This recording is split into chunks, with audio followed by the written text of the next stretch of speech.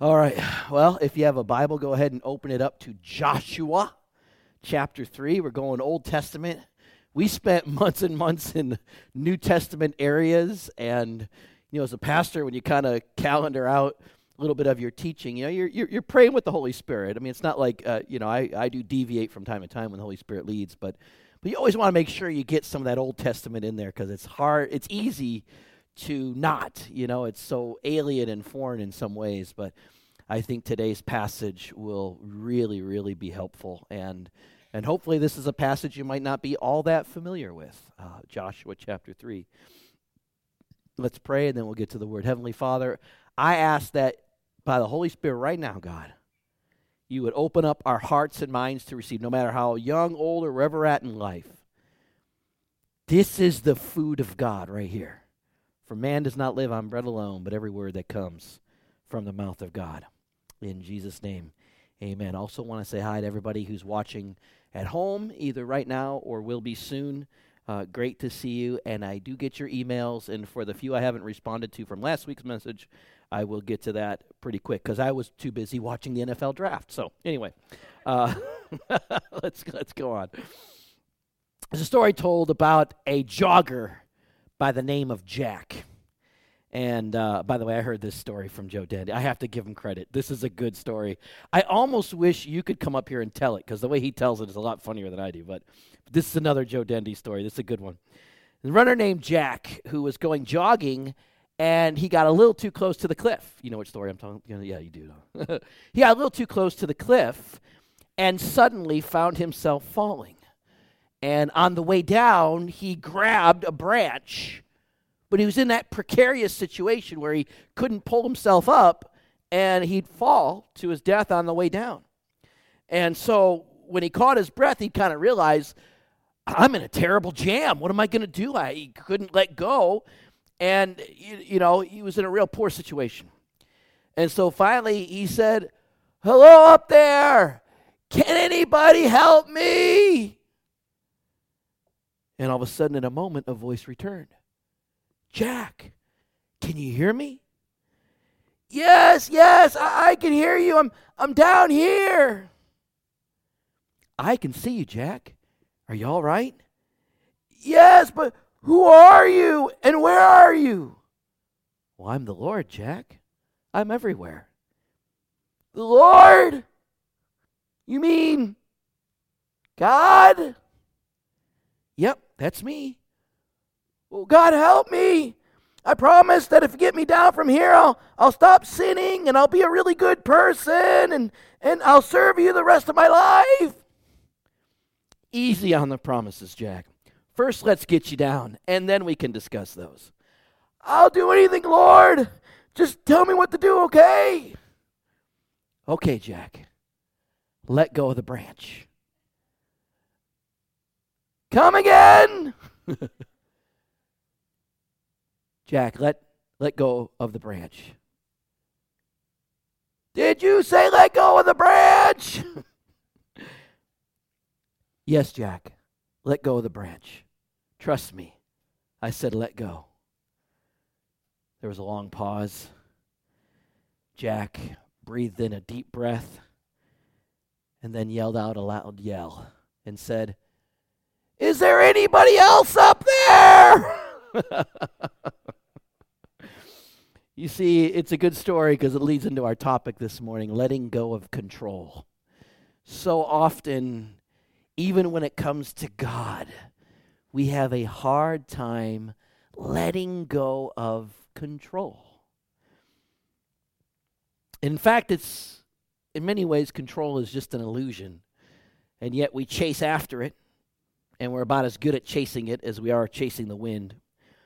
If there's any lesson I've learned during this pandemic, it's been this. It's to show me in the areas where I need to let go of control of some of the things where God has called me to trust Him.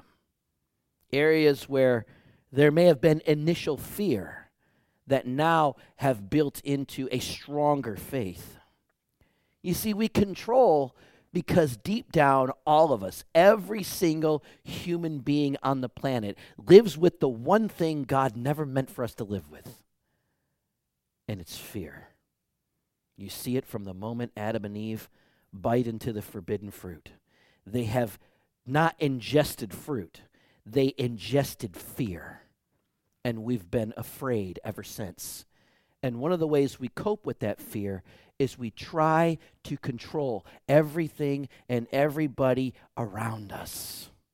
Whether it's the pursuit of popularity, the pursuit of possessions, it's a whole armament, a gun safe filled with 50 weapons, or a bank account that's filled with $50 million. I mean, in many ways, if you peel down a lot of the motive, somewhere in there, fear and control are intermixed in all of it. Of course, not all control is bad.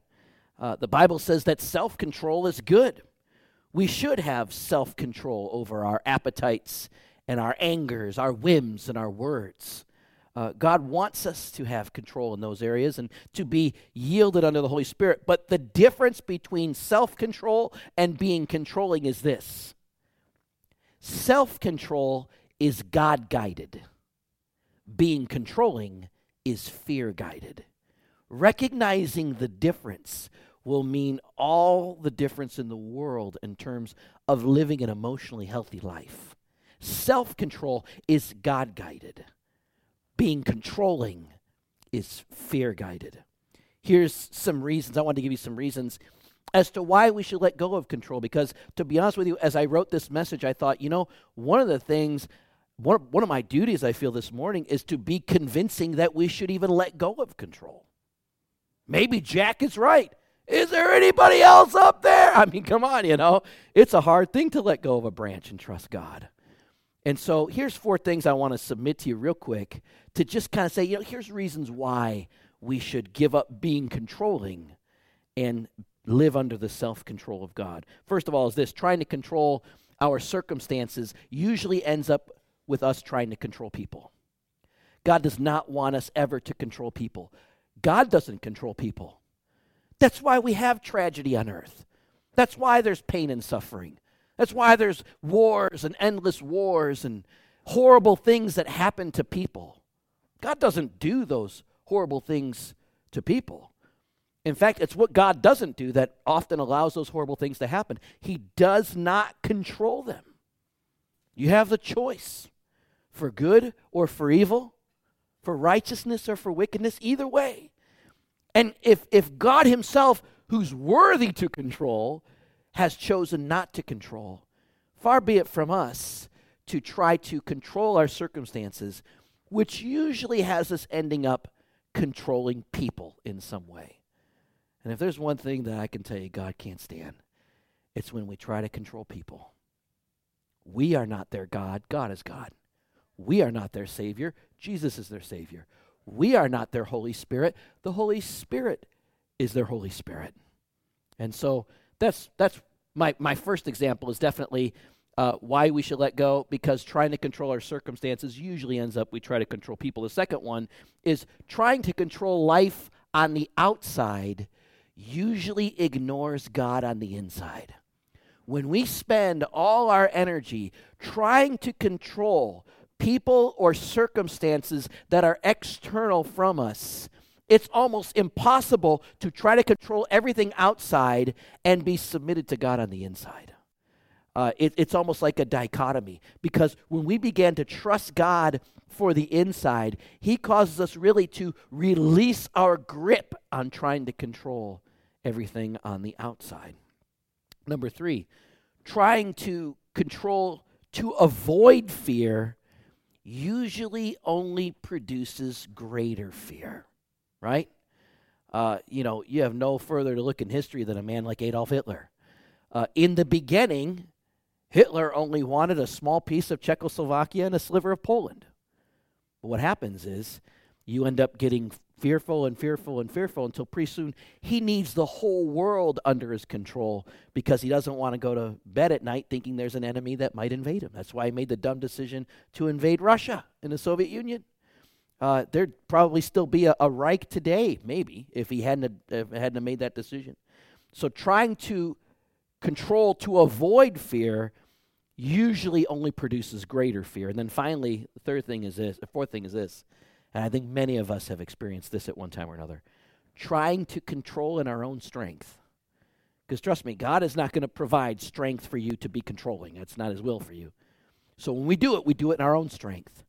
Trying to control in our own strength usually leads to burnout.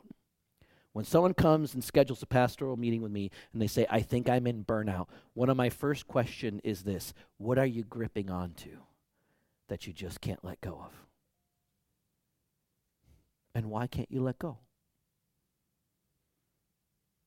One time when I was the youth pastor at the previous church, we had worked very hard, me and my staff. We had built a killer worship team. And then God, in his awesome provision, provided us like 3 killer worship teams. Killer is good, you know. And I remember, and we kept them for the youth. Well, the adult worship team, they're kind of like, hey, we want to pilfer some of these players. I was freaking out upset. So we had a meeting, and I'm like, you know what? Man, these kids, I've been investing in them, And finally, one of our executive pastors, he looked at me and he said, man, Tom, what are you so afraid of? Why are you trying to control this so much? I always have an answer. And that time I'm just looking at him like, I don't know. And I was burning out because I was so trying to grip my own little kingdom here. That even within a church, we can be very, very controlling. Well, today we're going to talk about a story of letting go of control. And one of the great stories of that is really found in the Old Testament. There's really 2 stories that highlight this. We're going to do the second one, but I'll give you just for fun the first one real quick. The first one is found in Exodus chapter 14. This is where Moses is initially leading the people of Israel out of their slavery to Egypt. And Moses is literally hearing the voice of God, and God is guiding them on this really jagged way. You know, they say that God always takes you the straight way. Well, in this particular instance, God is leading them on a very kind of jagged route, and they end up in a canyon where on the one side is the Red Sea, and on the other side is the Egyptian army that is ready to annihilate them. They can't scale the cliffs. If they go into the sea, they'll drown. If they go toward the Egyptian army, they'll all be slaughtered or re-enslaved. So God led them there to that. And the reason he led them there was so that they would give up control and allow themselves to be guided and protected and provided for by God and God himself. And of course, you know the end of the story. Moses lifts up his staff, the sea parts, the people of Israel go through the sea on dry land. When the army pursues them, the sea encloses in and devours the entire army. We talk about it today. The whole world talks about it today. It is a very popular global story. But I want you to fast forward in your mind a few decades after that event. This is what I would call Red Sea Part 2. Moses is dead. The Egyptians are dead. Joshua is about 80 years old. He and another leader are all that's left that stand from the old guard. And Joshua has been named the new leader. The only problem is this: everybody is competing for control. They are in a land that's not their own. They have enemies on all sides. And when they go to bed at night, they don't know if they're going to wake up to an invasion force or not.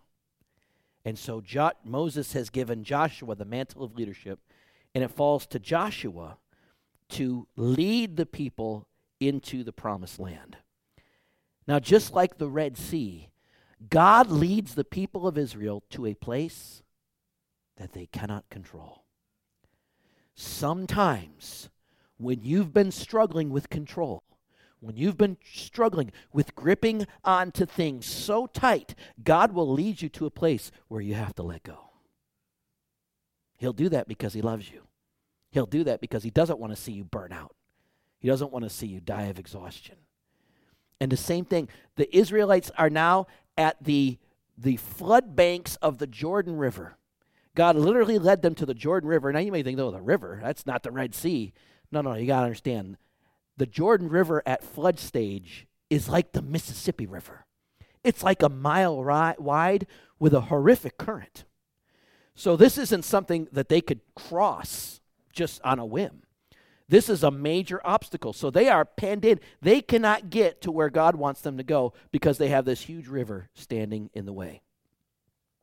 And the only way they cross is to let go of control.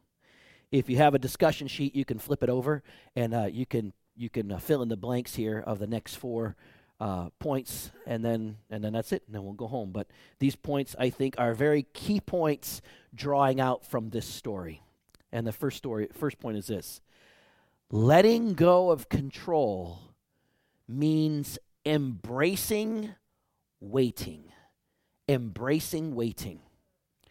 Verse 1 and 2 says this: early in the morning, Joshua and all the Israelites set out from Shittim and went to the Jordan, where they were camped before crossing over. They waited there 3 days, and after 3 days, the officers went throughout the camp. They didn't just show up at the river and go. They waited. They waited 3 days. Most of us would want to do anything other than wait. Most of us would rather do the wrong thing sometimes than to wait. I have had people leave the church because I told them I felt God was calling them to wait on an issue. Waiting on God is one of the ultimate ways that we give up control. Imagine what would have happened on day 1 or day 2 if they arrived at the river and just tried to cross it. Drown. It would have actually probably been better to cross the Red Sea than the river. Why? Because the river has what underneath it? Strong current, right? They'd have drowned. They'd have just been. You'd have seen them miles down the way. Their drowned bodies. Waiting time is never wasted time if you are waiting on the Lord. I'll say that again. Waiting time is never wasted time if you are waiting on the Lord. Waiting time is only wasting time when you aren't moving forward because you're afraid. Many of us can become more emotionally healthy if we just adopt the phrase, I'll embrace the wait. Embrace the wait. Now, some of you may say, you know what, I'm older. I don't have much time to wait. Joshua was 80. There's only a handful of you older than that. And so for all of us here, he waited and waited, and it was at 80 that he was to fulfill the destiny that God had for him. So we can embrace the wait in many of the scenarios that we're in. One time when I was seeing a Christian counselor or something, she said something profound. She said, you know, I pray over all of my patients, and then I wait just a minute to listen. So every time I finish a counseling session, I pray over all my patients, and then I wait. I said, why do you do that? And she looked at me and she said, because God can do more in 5 minutes than I could do in 5 months or 5 years. But sometimes you have to wait for it. Number 2, letting go of control means keeping God in front. Write that in. Letting go of control means keeping God in front. Look at verses 3 and 4 here. Joshua says, God says to Joshua, when you see the Ark of the Covenant of the Lord your God and the Levitical priests carrying it, you are to move out from your positions and follow it. Get the picture here. They've got the Ark. They got 4 priests, actually 6, because there's one in front, one behind, but they're not actually carrying it. And they're moving, and God says, when you see that Ark moving, get behind them and follow it, like in a column. Verse 4 says this, and this is a key verse. Look at this verse. Then you will know which way to go, since you have not been this way before. But keep a distance of about 2,000 cubits between you and the ark. Do not go near it. If you've ever seen the movie Raiders of the Lost Ark, you realize why God put that verse in there. So, Joshua chapter 3 mentions the Ark of the Covenant 9 times. It represented the gracious presence of God with his people. Letting go of control often means this, developing a habit of praying about everything before you act. Praying about everything. Now, I mean, everything, obviously, the big things, the important things. You don't always need to pray about which toothpaste you're going to buy, or, if you want hamburger or chicken for dinner. I mean, those may be superfluous, but I think many of you know what I'm talking about. Those decisions where you don't just jump into it and move forward. You stop, you wait, and you pray so that your prayer aligns you behind God and God is moving forward in front of you. Because when you let God go forward and follow cautiously, be alert, doing everything you can do, it will provide that peace of mind. Note the reason given in the text. God says this, you have not been this way before. You have not been this way before. Everybody in our lives right now, you have not been to tomorrow. You do not know what tomorrow may bring. God has already been there. Only God knows the way we should go, because he's already been there. Like the ancient Israelites, in our lives, we have not been this way before. It's very emotionally healthy to come to a place where we can admit how little we know about the future. But Jesus knows where we are. Jesus knows where we need to be tomorrow and the next day, all the way to the final breath of our life. Jesus knows where we need to be. Only God is qualified to be in control. Why? Because God is already there. He is already in the future that he has blessed you with. That's why he can so confidently say, I know the plans I have for you, plans to prosper you and give you a good future. Because he's already been there. When we say to God, God,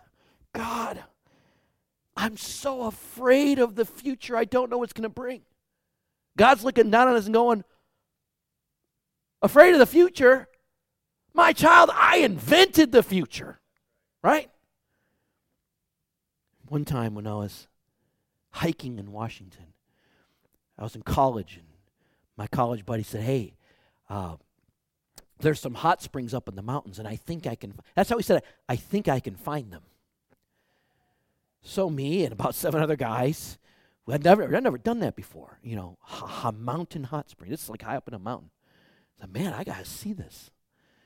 And so we're walking, and whenever you get 7 men on a trip and no one's sure where they're going, you get 7 different opinions, right? I think we should go that way. I think we should go that way. That way looks good, Of course, I want to take the widest road, But we're all talking, and finally the guy says this. Hey, look, you guys, I don't know why I said it like that.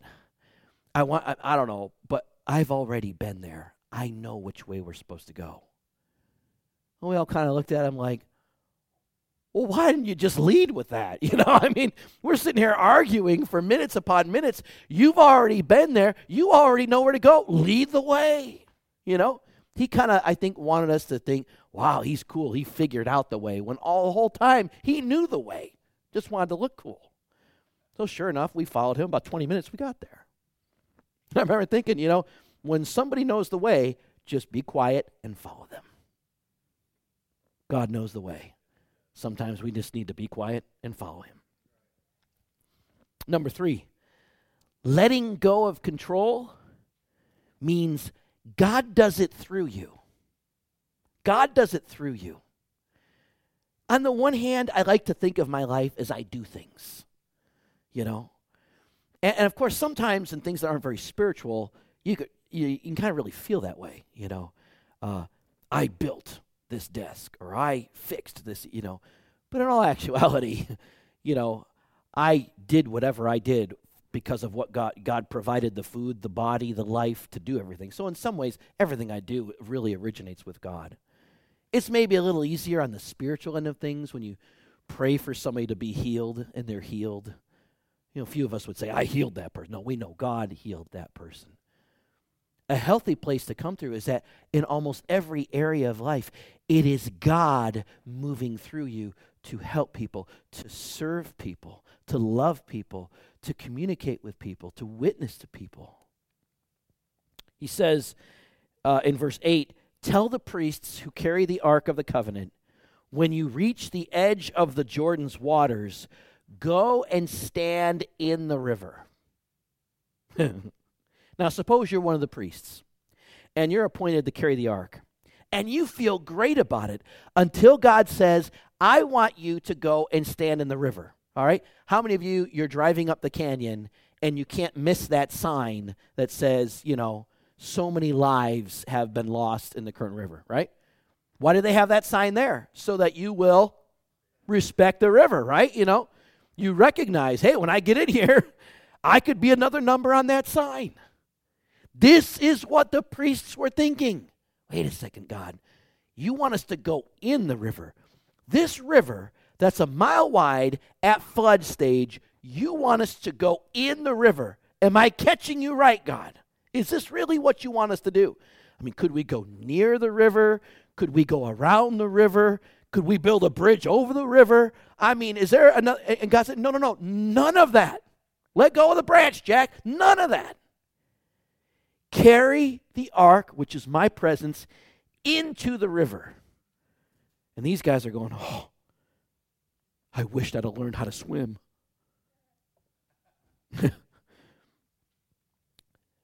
But see, here's the thing. When they carry the ark into the river, every step they take, something amazing is happening. The river gets dammed up on one side. It begins to pool over 160 square miles by the end of it. Literally, it is Red Sea 2.0. As these priests carry the ark in, the river that was going goes. The river gets dammed up on the other side, and now they are walking on a dry riverbed and crossing the river. God wanted to do it through them. But in order for God to do it through them, they had to get their feet wet. They had to go into the river. Ray Stedman, who's one of the pastors I follow online, he said a good definition of faith is this. Faith is belief plus unbelief acting on the belief part. Right? All of us have doubts. Life is not 100% certain about anything. All of us have those feelings of, oh, does God really work this way? Does faith really work this way? Can I really take this leap? Or will I be foolish and everybody will laugh at me? I like what Ray says. So, we all have that. You have to acknowledge that. Faith is belief plus unbelief, but you're acting on the belief part. Yeah, I know the 5,000 reasons I should doubt moving forward. But I'm going to go with the one reason by faith to move forward. And that's I believe God and His Word and His plan for my life. And by golly, I am going to step in that river. I would rather drown in faith than live in fear. Amen? And then finally, number 4, letting go of control means you'll never go it alone. You'll never go it alone. Controlling people are lonely people. They really are. They can have a huge family, but they're all alone in here. They spend their whole lives in manipulation and coercion or in domination and abuse. But inside, they're very, very lonely. They need people to affirm them. It's lonely at the top. When God produced this miracle, it wasn't just to get the Israelites from one side of the river to the other. It was also to tell Joshua, Joshua, you will not have to do this alone. You do not have to control these people all by yourself. You do not have to win these battles all by yourself. Just as I was with you at the Jordan River, I will be with you at the walls of Jericho. And Joshua, if you submit to me, if you come under my self-control rather than being controlling, I promise you, you will live a life of victory. Many years later, after Joshua had secured the promised land militarily and served as first governor and united all the tribes, as he was old and realizing that the generations would move on, remember what he said? He said, choose this day whom you will serve. But as for me and my house, we will serve the Lord. He was comfortable giving up control and leaving it with God. That's what his lifetime had given him. Before I close, there's a story told about a pastor who was called in to pray for a young woman who was having complications giving birth. And these complications were of such a nature that they did not know whether or not the mother would live. And the father of the baby, presumably the husband of the mother, I didn't get that in the story, but was a doctor. So the pastor was in there praying for the woman, and the doctor comes in and begins to start working and doing all these things. And the pastor's trying to pray, and finally the doctor says to the pastor, could you wait outside? And the pastor said, well, maybe I'll just stand here and wait for God's answered prayer. And the doctor looked at the pastor and said, I answer my own prayers. I answer my own prayers. Sounds scratchy when I say it like this, huh? But how many of you, if you are really honest, there are prayers you pray and you already begin answering them before you say amen? God wants us to let that go. I'm sure Joshua had an answer for the Jordan River. Wouldn't have been a good one. He was probably going over in his head, well, we'd probably lose 30% of the people, but we'll get across. We all have our own answers to prayer. But I encourage you this morning, don't give up on God. Release the control and come under his self-control and let him answer your prayers, because he wants to show you, just as he was with Moses, just as he was with Joshua, just as he was with David, just as he was with Jesus, just as he was with Peter, he's with you. Let's pray. Repeat after me. Say, Lord Jesus, this morning I commit to releasing the areas of fear and control up to you. And I pray you would replace fear with faith, being controlling with self-control, emptiness with the Holy Spirit, that I may see a victory just like Joshua and the other men and women of faith. In Jesus' name, amen.